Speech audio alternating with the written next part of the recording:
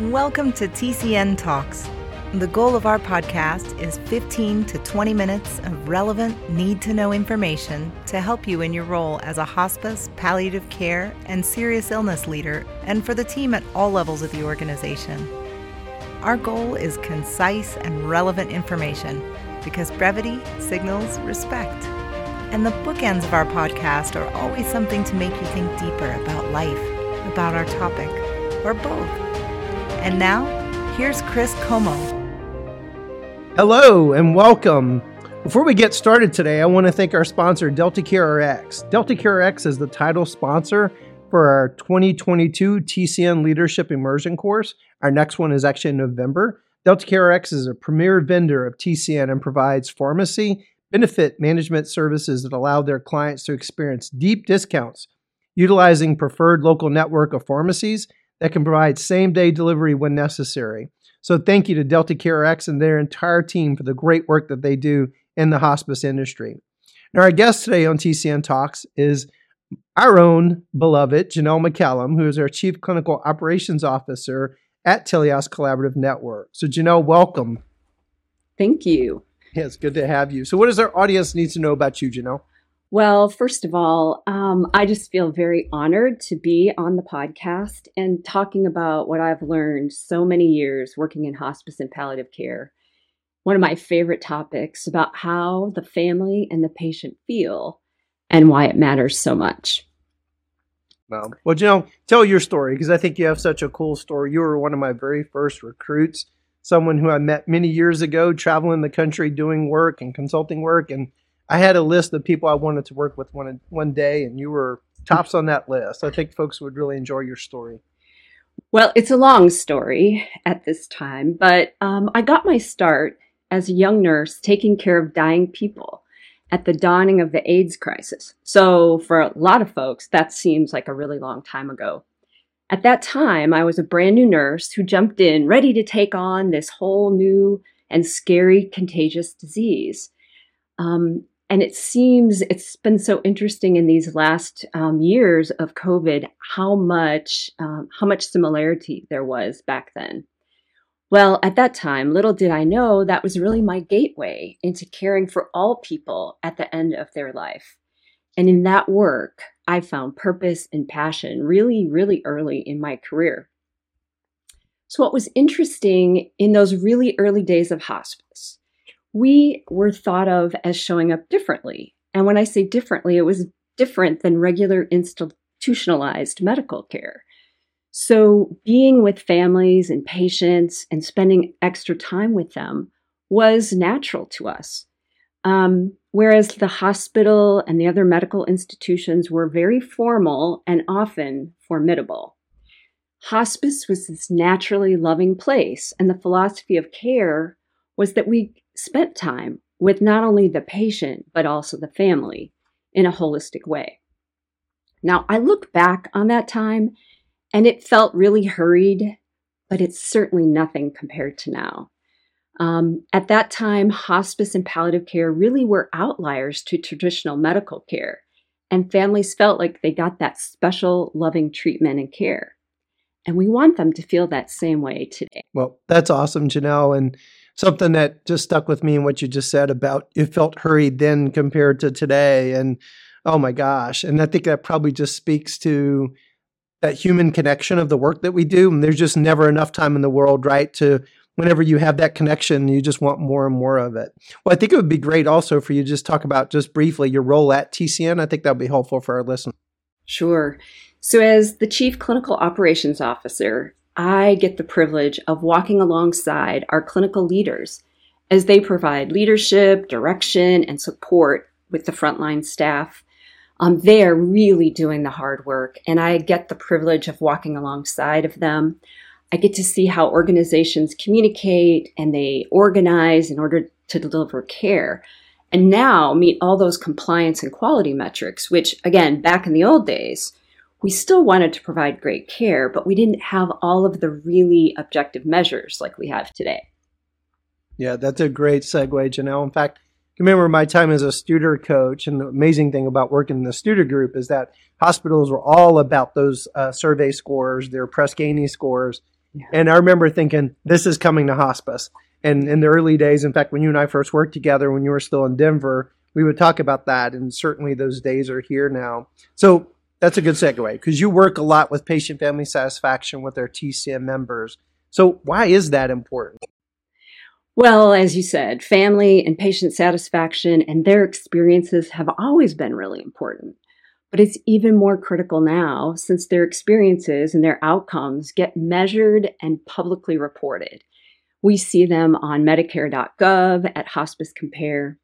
And one of the really important metrics that we've been dealing with for quite some time now is CAHPS, or the Consumer Assessment of Healthcare Providers. Now, many of our healthcare providers have CAHPS, and we have one special to hospice. So we are measured on the family's experience of care. And this is where the most involved person completes a survey about their experience during their loved one's hospice stay. So different than home health CAHPS, where the patient themselves completes their survey after they've been through home health, the hospice survey is different in that it's the most involved person who is completing the survey on behalf of the patient.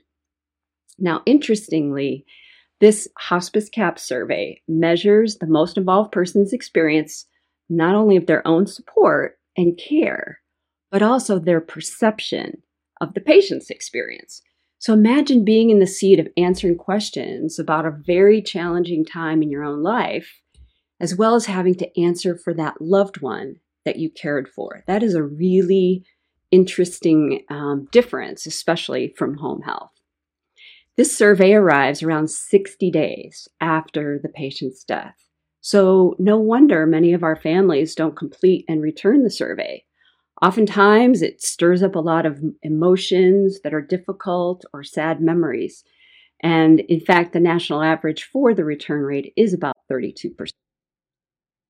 Wow. Well, Janelle, listening to that, and I could still remember when I was out doing coaching back in the days when I did work for the Steward Covenant Alliance, people would push back pretty hard and just say, I just don't think this is relevant.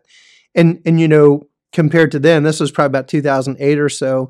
We now live at a time where people are surveyed just super frequently. It feels like every time you turn around, you even go to the mechanic to actually see your car and you get a survey for that as well.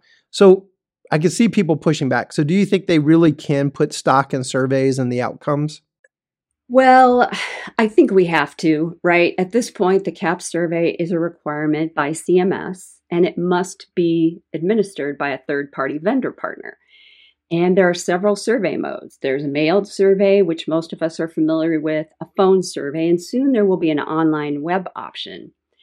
There are also really strict rules about what hospice staff can and cannot say about the survey to our families, because like your example of the mechanic, you know, we have to be really careful that we don't ask them, you know, to give us a high rating and what could we do to get a high rating. And, you know, I think sometimes we wonder if all hospices are really following those rules. I know our TCN member organizations are super careful and, you know, are very good at making sure they do the right things. Now, your question about putting stock, that really got me to remembering about my early experience with those surveys. Back in the old days, some people might remember the FECS survey. And even before that, some hospices would write their own surveys and send them out. But the early experience of surveys was that our perception of what the families thought often weren't really reflected in the actual survey results. And sometimes we missed the mark. And often we would blame the survey like it wasn't worded well, we didn't agree with the word. But in reality, we had probably missed the mark and it broke our hearts. So we had to do better and we resolved to do a whole lot better. Well, that kind of gets us, Janelle, and you do some incredible work with our network. So how do you teach TCN members to improve their scores? Well, it was after many trials and errors and being in that place of having my heart broken, our team feeling like, wow, we just did not do as well as we thought or wanted to do. And so through those trials and errors, I created a framework called the 5 Gems of Quality. And these are the 5 things that must be done to ensure that the family and the patient, their experience is the best that it can be, and that it's not left to chance. What's interesting is I feel like there's two paths. There's the path of love and the path of strategy, and both matter when it comes to the CAPS outcomes. So on the path of love first, because that's always my favorite place to go. One of the first ahas I had was that as a nurse, we actually focus on the patient. I mean, that is our training, and after all, they are the sick person. But our hospice roots have told us very clearly that the family and the patient are the unit of care, not just the patient. And it took me way too many years to realize, to really understand the wisdom of that maxim. My own experience and then research bears this out, that families actually suffer as much, if not more, than the sick and dying person. So reminding myself and other nurses about focusing on the family really makes all the sense in the world. And of course, our social workers and our chaplains have known this all along, and we're always reminding us to do so, but it really wasn't until I made that flip of saying family and patients that it really stuck for me. So I made the agreement with myself and then also said to our teams, let's flip the language to family and patient, to call attention to the notion that our families need our time and support just as much as patients do. So you will always hear me say families and patients because it's become my habit. Now, the 5 gems is the strategy. So when we go to the strategy part, those, I know you're sitting on the edge of your seat waiting to hear what exactly are the 5 gems. So the first one is know the most involved person. And it's important that you and your team know who the most involved person is. Not the most important person, but the most involved. After all, that's who will get the CAP survey. The second one is using keywords at key times. And I know we've heard about that in many other venues, but using keywords from the CAP survey reinforces all those great interventions and outcomes that you're providing every time you call or visit. But sometimes we don't use the exact words that are on the survey, even though we're providing those same interventions. So it's important to use keywords at key times. The third gem is the visits at end of life. We all know that our families and the most involved person really want to be assured that we are with them at those very last and difficult days. The fourth gem is that intentional bereavement interaction at about 40 to 50 days post the patient's death that reminds families that we have not abandoned them and that we are there in support. And then the fifth gem, and this is really the foundational one that really is kind of even the title of this conversation, and that is how we make families feel is the really foundational gem. How we show up, being warm and confident and competent really does make a difference. So those are the 5 gems. That's so good, Janelle. Just the whole thing, everything that you just said, the love side and then the strategy side. In fact, we've been doing a lot of work on neuroscience and TCN, right? And it just occurred to me, you're really hitting kind of both sides of the brain with this wonderful strategy. And most importantly, we do walk on sacred ground with this work, and how people feel is really where the rubber meets the road, and that family is going to survive the patient. And in many cases, we never know how that might change the trajectory of their life. Have some amazing mission moments I could recite over the years as I was listening to you talk about just where caregivers have circled back to us. And it's just had the hospice experience literally change the trajectory of their life. And so being more intentional with that, why would we not do that? It's exactly, and I think years ago, I had a hospice nurse just tell me, oh, Chris, this is all art. And I know what she was saying because there is an art aspect to what we do, but even an artist has a canvas by which they do the work that they do. And I think this provides an amazing canvas. So, Janelle, just thinking about it, then what advice would you have to hospice, palliative care leaders and staff, because those are the majority of our listeners, regarding patient-family satisfaction? Well, I think, as we've talked about, bringing our whole self to the bedside, bringing our whole self to families. One of the things that I had to learn in my career, because I'm kind of a fast walker and a fast doer of a lot of things. And I found that even though I thought I was being really efficient, that was sometimes a little unnerving, and that I needed to slow down and actually let them know that I have time. Now, the other thing I had to do was change my own mindset and believe that I had the time. And so I came to understand that our gift of time, that deep listening and that being compassionate and really leaning in, really is the most potent medicine that we can offer. So that would be the first piece. Also remembering, even after we become experienced, that this is probably this family's first journey on this road. And it's one they really need us to be along with them in a wise and patient way, that we are that companion along the way to help them if they stumble, sometimes to show them the way or to give them choices. Another really important thing, again, after many, many years of doing this work in hospice and palliative care, I think is assuming positive intent. Our families are so stressed and they are often not at their best. And I've always recalled, I believe when I looked it up, it's John Watson's words, "Be kind, for everyone you meet is fighting a great battle." And we just may not know at all what's really going on with folks. And the hour or the 45 minutes that we're in the home or visiting our families and patients, we just get a little snippet of what's going on in their life.